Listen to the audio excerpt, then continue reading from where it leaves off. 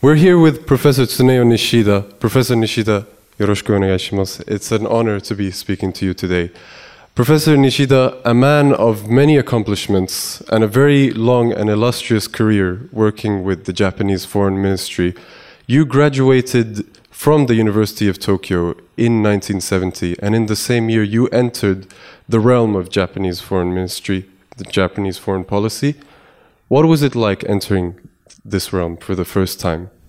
Well, I think when I, at the time, if I remember correct, I was really pondering about, so what is the best job to really, make our community, including country and others, a little bit better than, we see today. That was probably so fundamental, deep, naive kind of motivation for me to choose the ministry bureaucracy.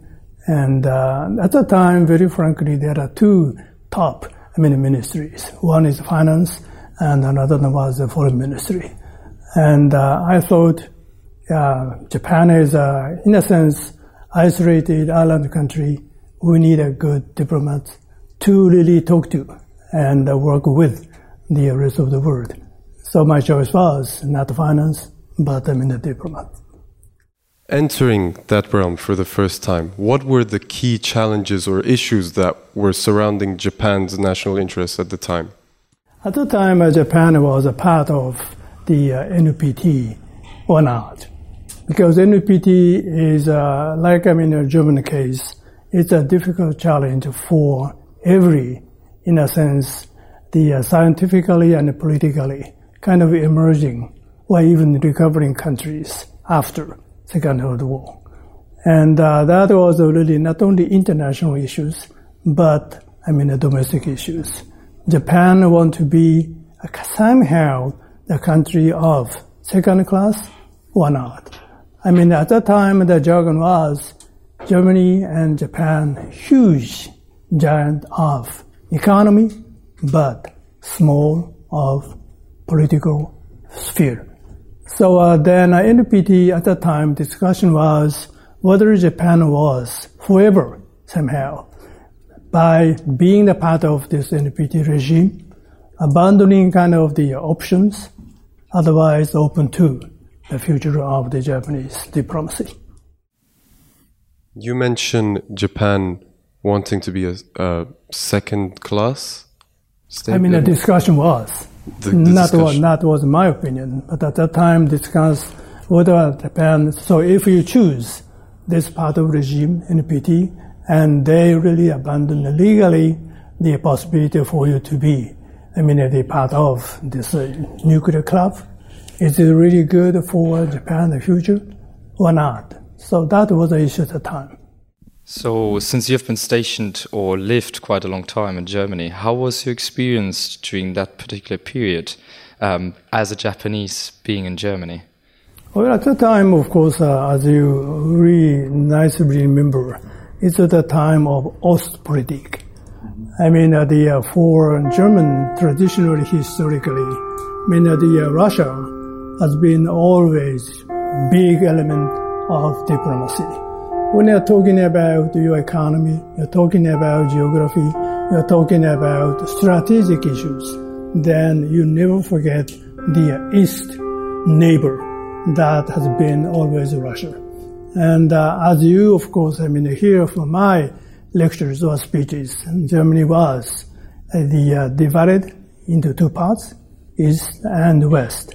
Therefore, for the Western German people at the time, including the students in the campus of Munich University, where I have studied a little bit, was totally divided into two parts, two schools. One is, just accept the reality, because this Berlin Wall never collapse. So we have to live on with reality, and we pursue Germany as part of Western campus. Another group, I think a little bit probably minority. They said, no. We once, a German nation is one. So probably we have to somehow accommodate the reality, but we never be allowed to declare we really admit or we accept division of to Germany. As an international student during that time, and which group have you or had your affiliations with, if I might ask? To which side would you lean toward to back then? I think at the time, of course, as you remember, the Mr. Brandt, at the time, the mayor of Berlin, and after that, he was chancellor, and his close associate, his name was Egon Bahr.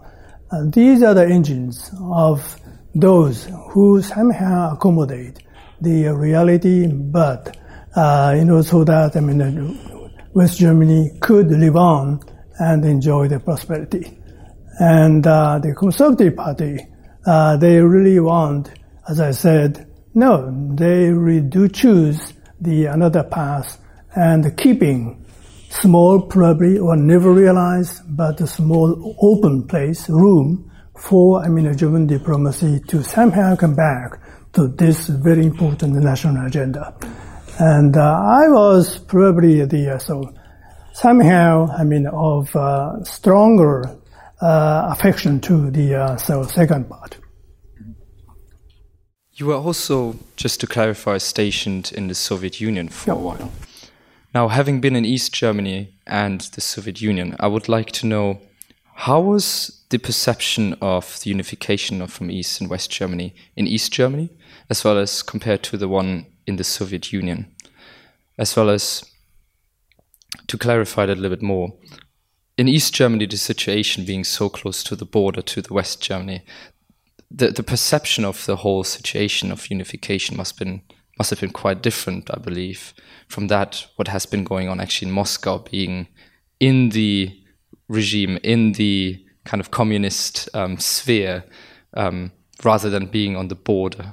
And I would like to know the differences, if you have experienced any. Yeah, it's, I think, a complex part of this issue, because German division was a product of, two world wars, as I shared with you in the lecture. And unfortunately, Germany have really, big roles, even in two cases, both as well. And your division as a country in Germany was really a final result of these series of the world wars and associated with ideology, as you have mentioned, communism and capitalism, to make, very simple.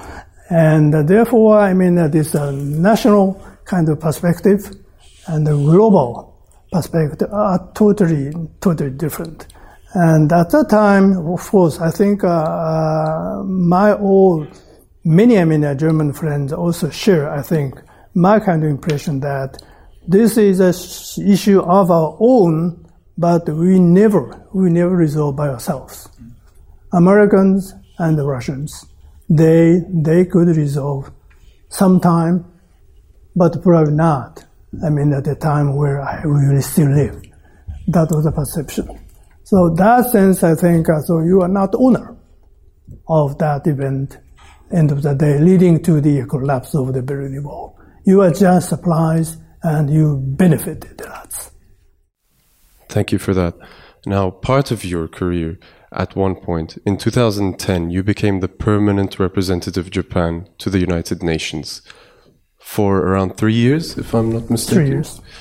During those 3 years, what were the major happenings concerning Japan during that time when it comes to international affairs? Yeah, of course, the North Korea nuclear issues has been always dominant and prevailing in my time and in my job as ambassador to United Nations.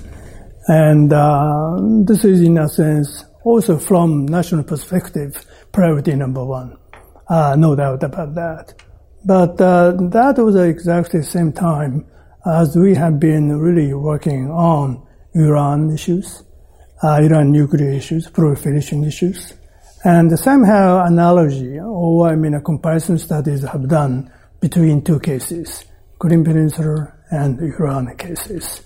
That was, in that sense, not only professionally but intellectually, very interesting time. And third is, of course, that was a really chaotic situation in the Middle East and Africa.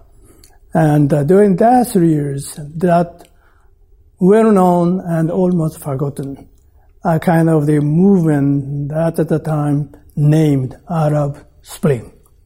We are so impressed, we are so happy to see the first phase of this Arab Spring, starting from Tunisia and others, just spreading out. And at that time, some of my colleagues declared, very applauded that finally United Nations, finally world has reached that level. This is responsibility to protection, R2P. It's a famous kind of the ideology.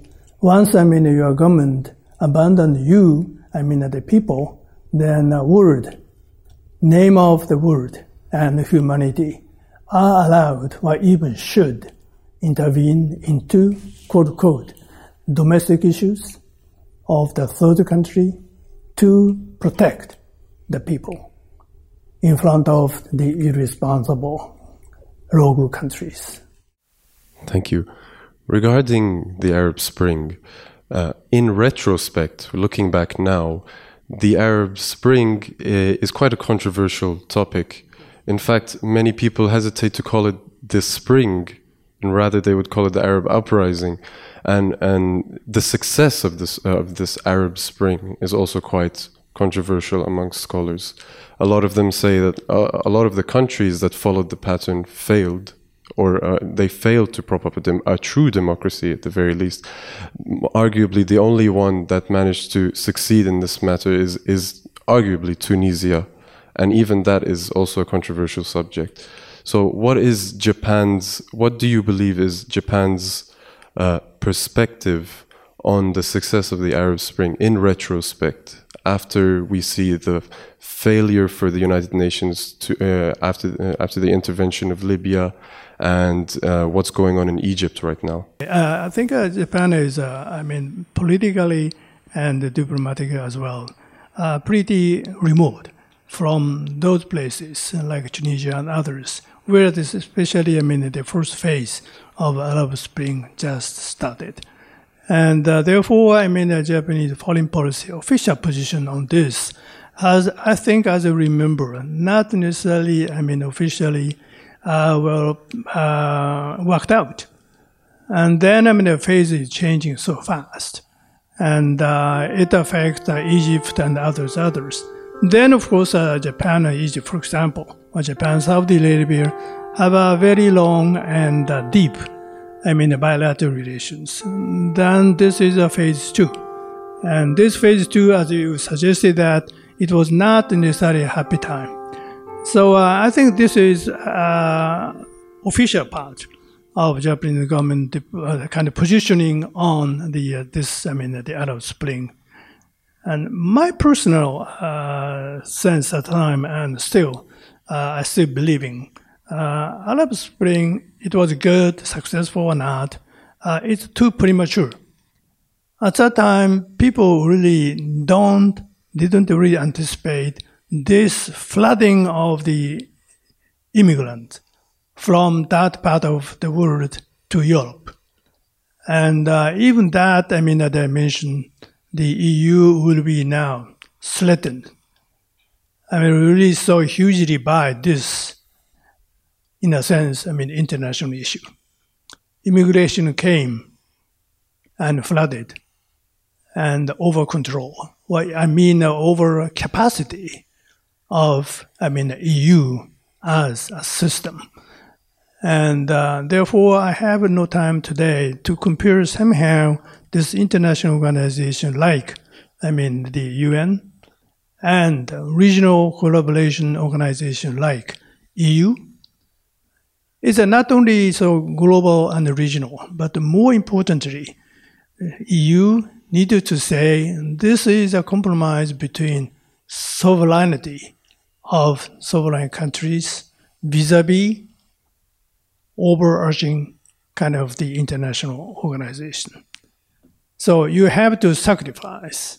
For example, so now United States and the EU have been discussing somehow retaliating each other in this trade war. But it is not decided by Paris, by Berlin, by Brussels. So because of this power and authority of kind of the trade negotiation is now 100% almost, occupied by Euro bureaucrat, so headquarter people over there. That has been emerging. So in that sense, there are lots, the parts or territories of sovereign traditionally, but they have to sacrifice, they have to offer in order to get bigger benefit. But this immigration issue has just shaken almost like an earthquake. And your kind of this expertise, your experience as of today could not necessarily well successfully accept and accommodate this new reality with EU, in a sense, EU Charter, your aspirations. And yesterday or the day before yesterday, I watched a bit the press conference between Merkel and Hungary's Prime Minister. It was very open, in a sense, really very frank, very rare exposure of disparity, difference, fundamental different approaches to this issue. So I think until just the day before, yesterday, EU was a good student. So when we are talking about international collaboration or regionalism, globalism, EU was good. It's a role model. ASEAN and others, there are so many kind of institutions who follow somehow, not entirely. But now people are really now starting to wonder, it was really, a success story or not. Again, at a question about Arab Spring. We need a longer timeline. We need a longer perspective in order to make final judgment. EU movement was successful or...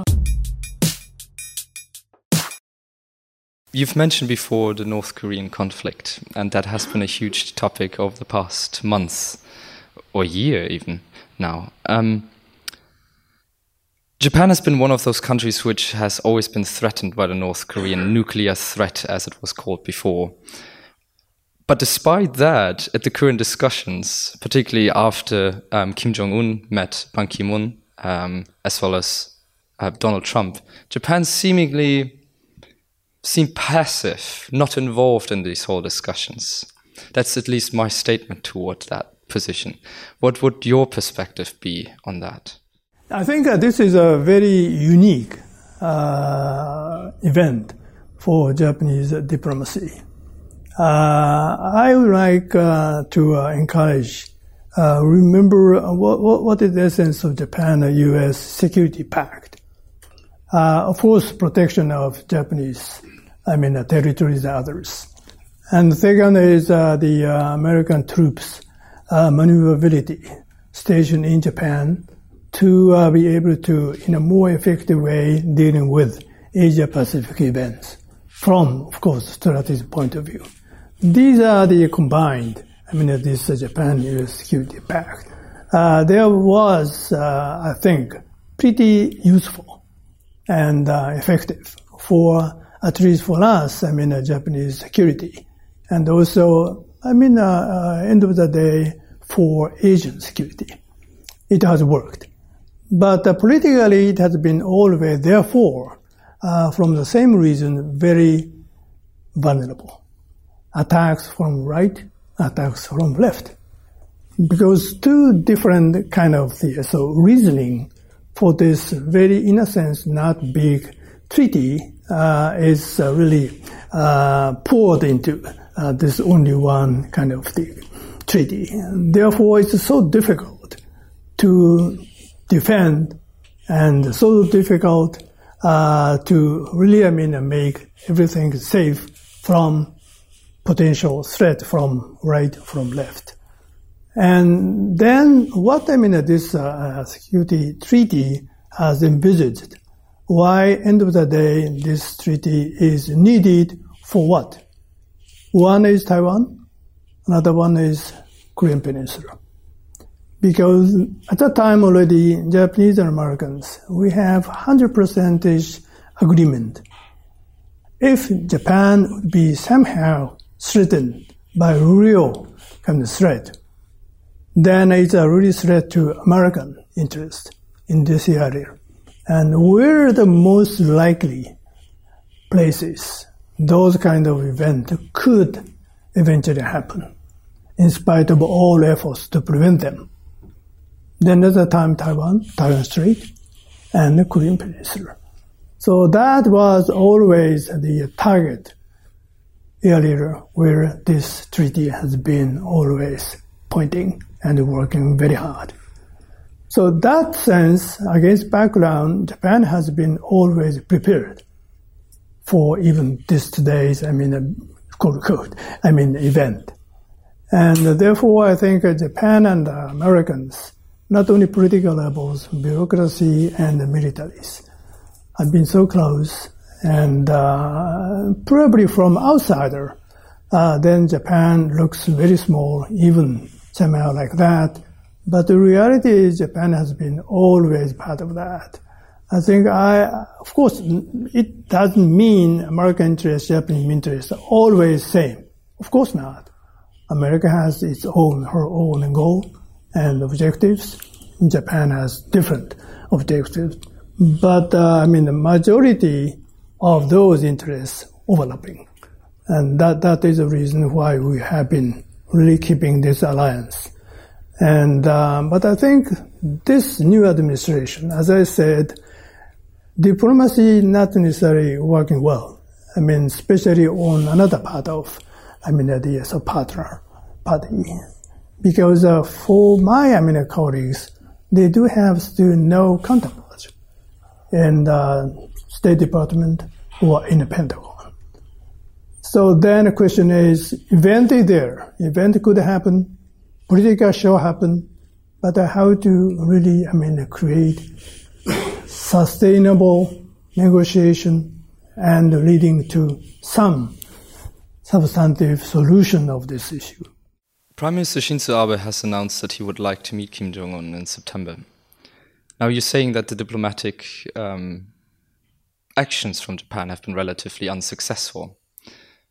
Particularly, Japan has also emphasized that it's going to keep its sanction towards North Korea if there's not going to be denuclearization, as well as this hold of the abductions. What kind of goals or achievements we might see at that summit when Prime Minister Shinzo Abe and Kim Jong-un actually are going to meet? What's Japan's point if the sanctions as well as the diplomatic situation is going to be the same? Well, I know that is really a headline of newspapers, but my personal kind of sense tells me that it doesn't happen in the quite near future. And it means at least until this midterm election in America and others. I don't think that this kind of summit meeting between North Korea and Japan very unlikely happens. And I think this is good probably for Prime Minister Abe himself. He tried to, I'm not part of the government, so of course I'm not well informed about. So I am a little bit cautious about saying kind of final word. But I think it might be good for him as political leader to buy time and to give the sense or impression I am part of that until he will be re-elected or 3-time election of, the president of LDP or something like that. All, the leaders of all countries have international agenda, but rather domestic agendas. Thank you very much for that. To wrap this up, I'm just going to ask you about your predictions for the next 5 years of Japanese foreign policy.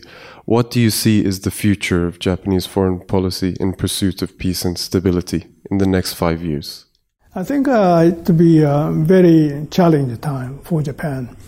And I think once Japan could be really, as I follow your kind of the terminology, part of, the movement, part of the events, then I think we need probably a little bit more innovative, and we are a little bit more showy in this clever way.